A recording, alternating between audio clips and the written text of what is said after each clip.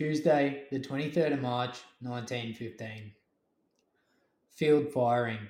Dummy targets were arranged in trenches on the side of a hill while we advanced 100 yards off.